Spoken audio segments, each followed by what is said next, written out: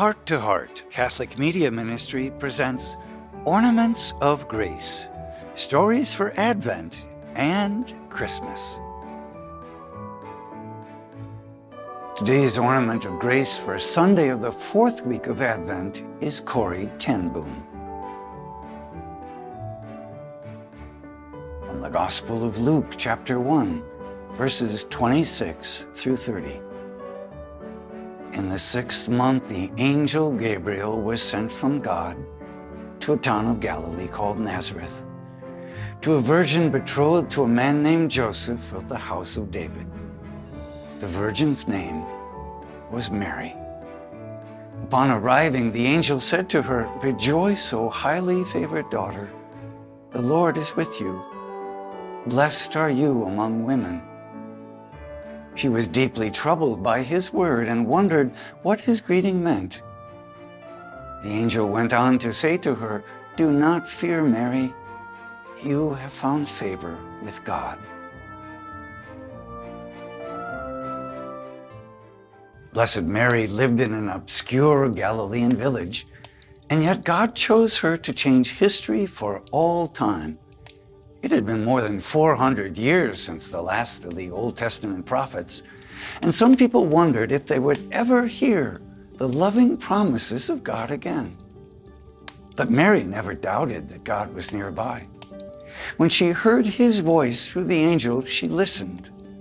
Though not understanding all that would unfold in her life, Mary trusted.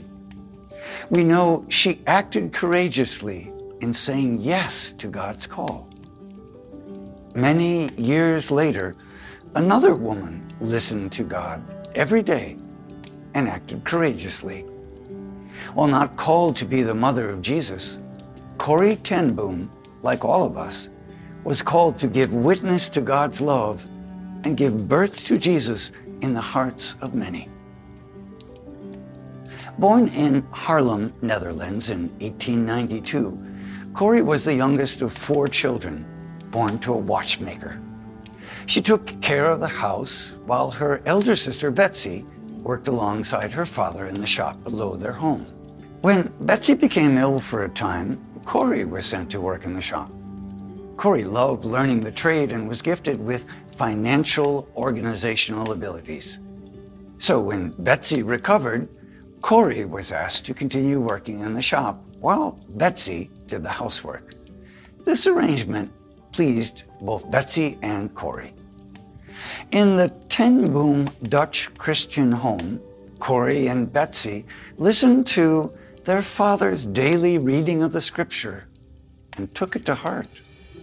The family actively served the community, helping those in need and bringing up foster children. They had a special love for those who were disabled in any way.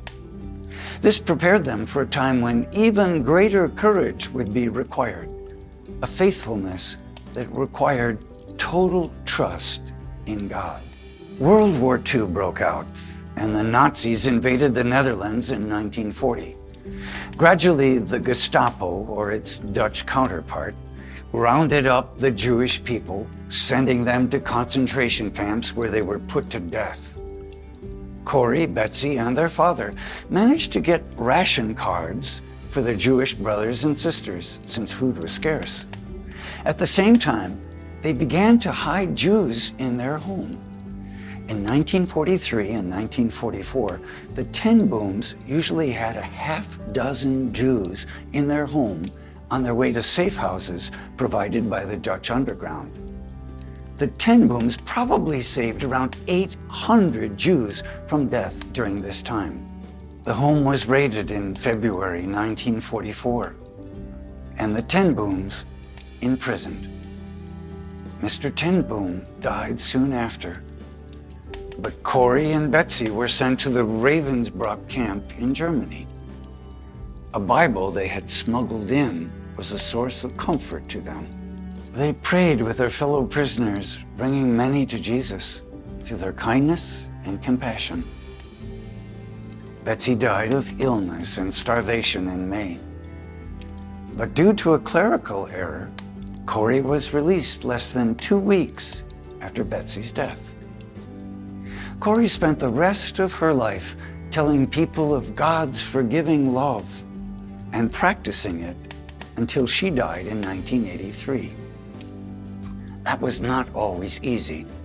After giving a talk in a church basement about God's forgiving love, she saw a former guard from Ravensbrück.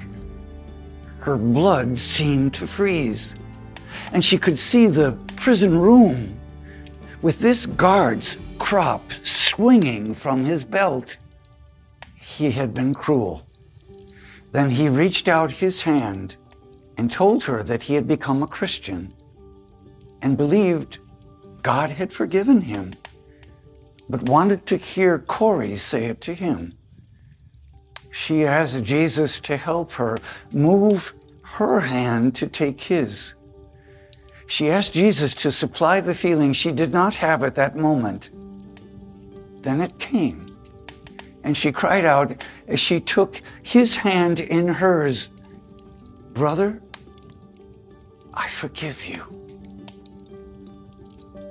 Corrie ten Boom is today's Ornament of Grace.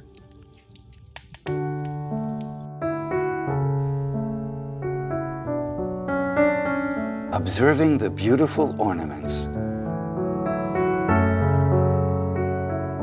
How does daily prayer help you practice daily acts of selflessness while preparing you for any future trials?